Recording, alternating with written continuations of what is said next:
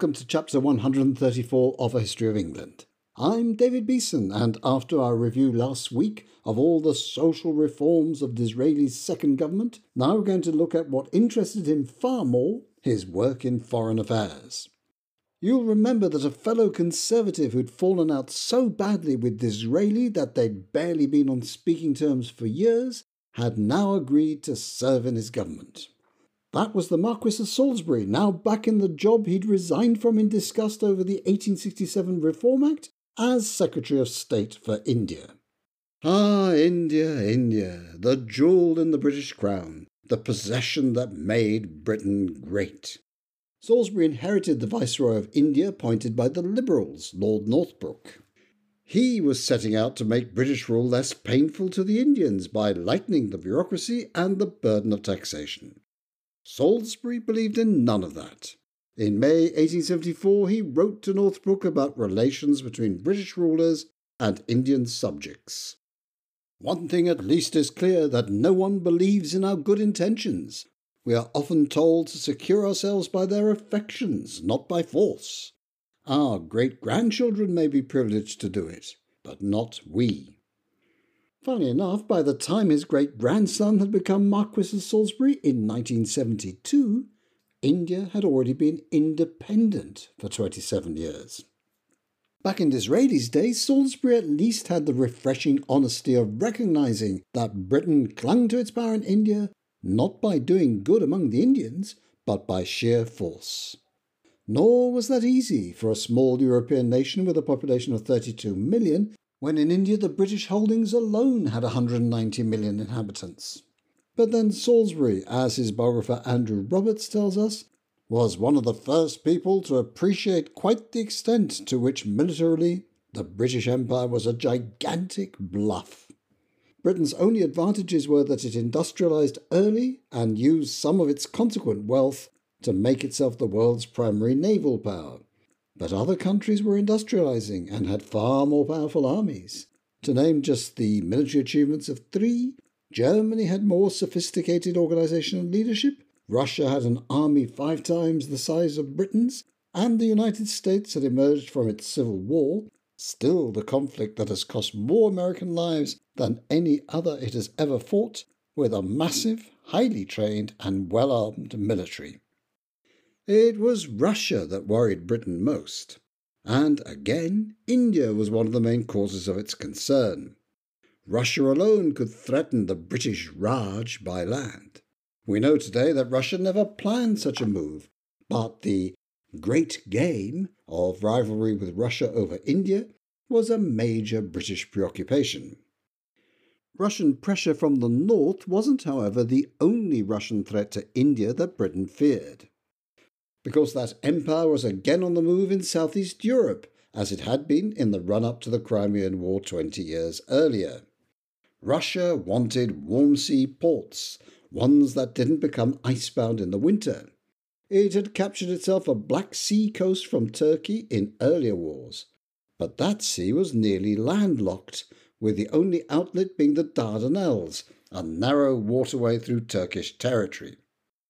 If Russia could extend its holdings down to the then Turkish capital of Constantinople, present-day Istanbul, it would have control over that waterway and access to the Mediterranean, which in turn provided an outlet to the Atlantic. That looked increasingly possible, since Turkey, or the Ottoman Empire it controlled, was the sick man of Europe.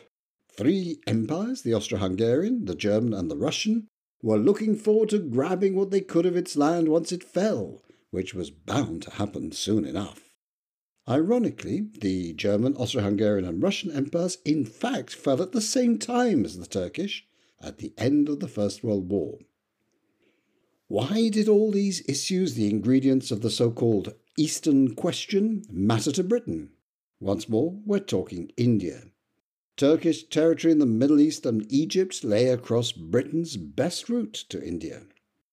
Last time around, when France, joined by Britain and Piedmont, the core of what soon became Italy, fought Russia in the Crimean War, they did so as allies of Turkey. In 1875, however, Turkey made that kind of thing far more difficult. Faced with revolts among its mainly Christian Balkan territories, Turkey sent in troops whose behaviour shocked Europe. In what came to be known as the Bulgarian atrocities, most estimates suggest that about 12,000 were killed. That was shocking for the times, though it's low compared to the standards set by 20th century genocides, but then that's what progress can do for you. Gladstone, who had given up the leadership of the Liberal Party and gone into semi-retirement, re-emerged roaring. He composed his pamphlet, The Bulgarian Horrors and the Question of the East, in just 3 days while sick in bed in September 1876. It sold 40,000 copies in a week, 200,000 by the end of the month. It's hard to say whether that was Gladstone whipping up popular emotion, or popular emotion driving Gladstone to write a book that then sold phenomenally well. Each probably amplified the other. Unfortunately, when it came to Disraeli, the pamphlet produced the opposite effect. He remarked that it was vindictive and ill-written, that of course. Indeed, in that respect, of all the Bulgarian horrors, perhaps the greatest. That illustrates how cleverness and stupidity can sometimes coexist. Disraeli's words are clever, but devaluing the violence in Bulgaria could only get people's backs up. He even continued writing the word atrocities in quotation marks, as though, in spite of all the evidence, he still believed that they weren't real. To understand Disraeli's attitude, we may only have to look at how he saw the primary role of his government. He declared that our duty at this critical moment is to maintain the Empire of England, with his usual conflation of England and Britain. Russia's expansion, it seems, was a bigger worry for him than the behaviour of the Turks towards their Christian subjects. Though no longer leader of the Liberal Party, Gladstone represented one of the poles of views across the country on the Eastern question, with his commitment to the rights of Christians in the Ottoman Empire against their rulers.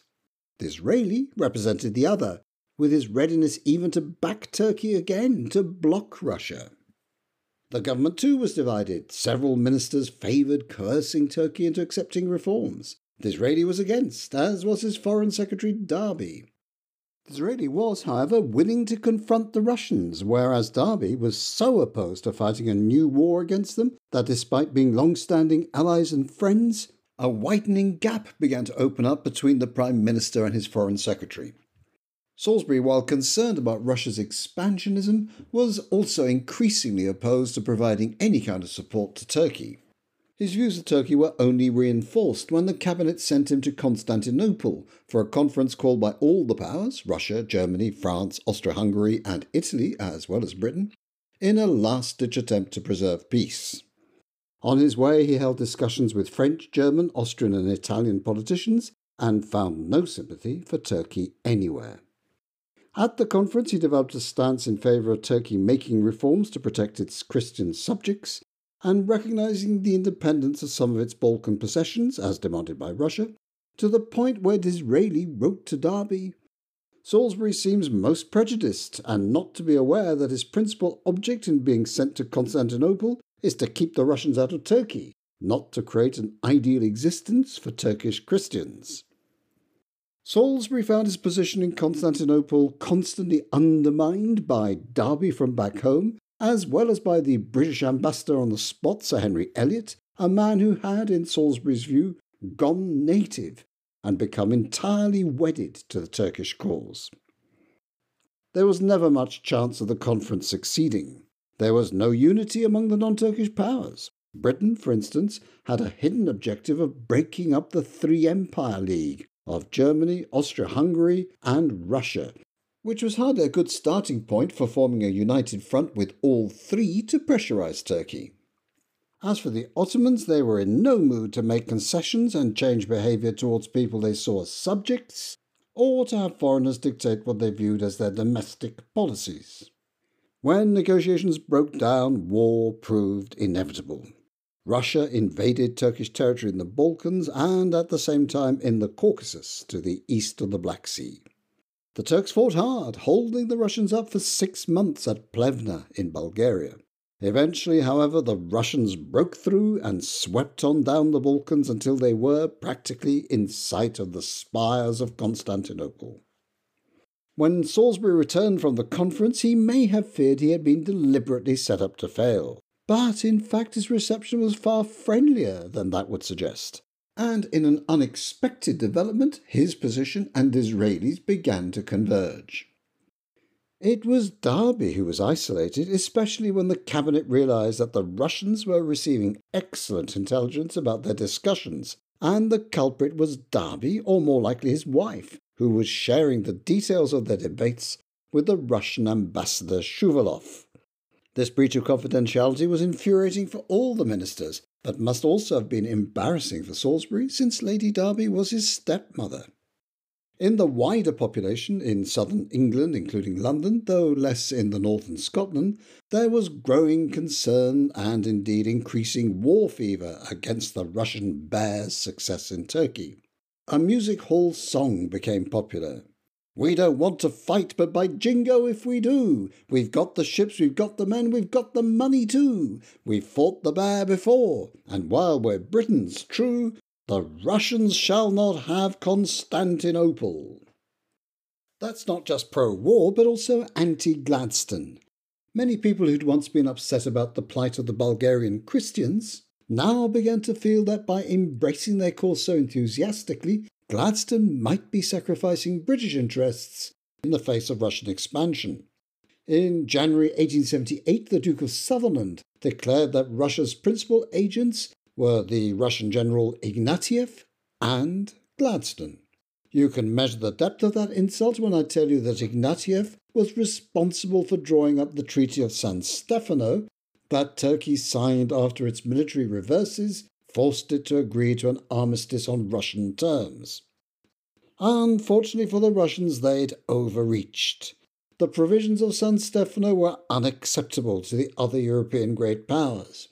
In particular, they could not put up with the creation of a so-called Big Bulgaria as a new state stretching from the Black Sea to the Aegean. Influenced by, or perhaps even little more than a puppet of, Russia, that would put the Russian threat practically in Turkey's backyard. The Israeli government had to start taking the prospect of war seriously, even though it knew that whatever the song might say, it might have ships, but it was lacking men, and with quickly mounting public debt, it was short of money too. All the same, the government drifted towards war. Two ministers felt they could take it no longer. The first to go was Lord Carnarvon, a blow to Salisbury, whose close friend and ally he'd long been. Then Derby stood down as Foreign Secretary, a resignation that suited Salisbury far better. Disraeli's choice as a successor to Derby was, despite their past differences, Salisbury himself. That reflected how close the two men had come as their thinking evolved. Salisbury remained as opposed as ever to giving Turkey any support. He was, however, equally committed to resisting Russia's expansion. That was a position more or less indistinguishable from Disraeli's. Britain had twice sent ships to the Dardanelles, but called them back each time. Now they went again. Turkey was fearful that the appearance of the British fleet off Constantinople would only provoke Russia to occupy the city. They warned Britain that if the ships entered the Dardanelles, Turkish guns would open fire on them. This time, Salisbury argued, and Disraeli agreed, pulling back the ships would entirely discredit Britain. This time, the bluff would have to be called. And, indeed, this time the navy sailed into the Dardanelles and through them. Not a Turkish gun fired. On the 15th of February 1878, 6 British ironclad ships dropped anchor within sight of Constantinople, with Russian troops still threatening the city from the landward side. Was war with Russia back on the cards? Had the Jingoists got their way? Would it be Crimea all over again? Don't miss next week's thrilling instalment to find out what happened next. Thanks for listening.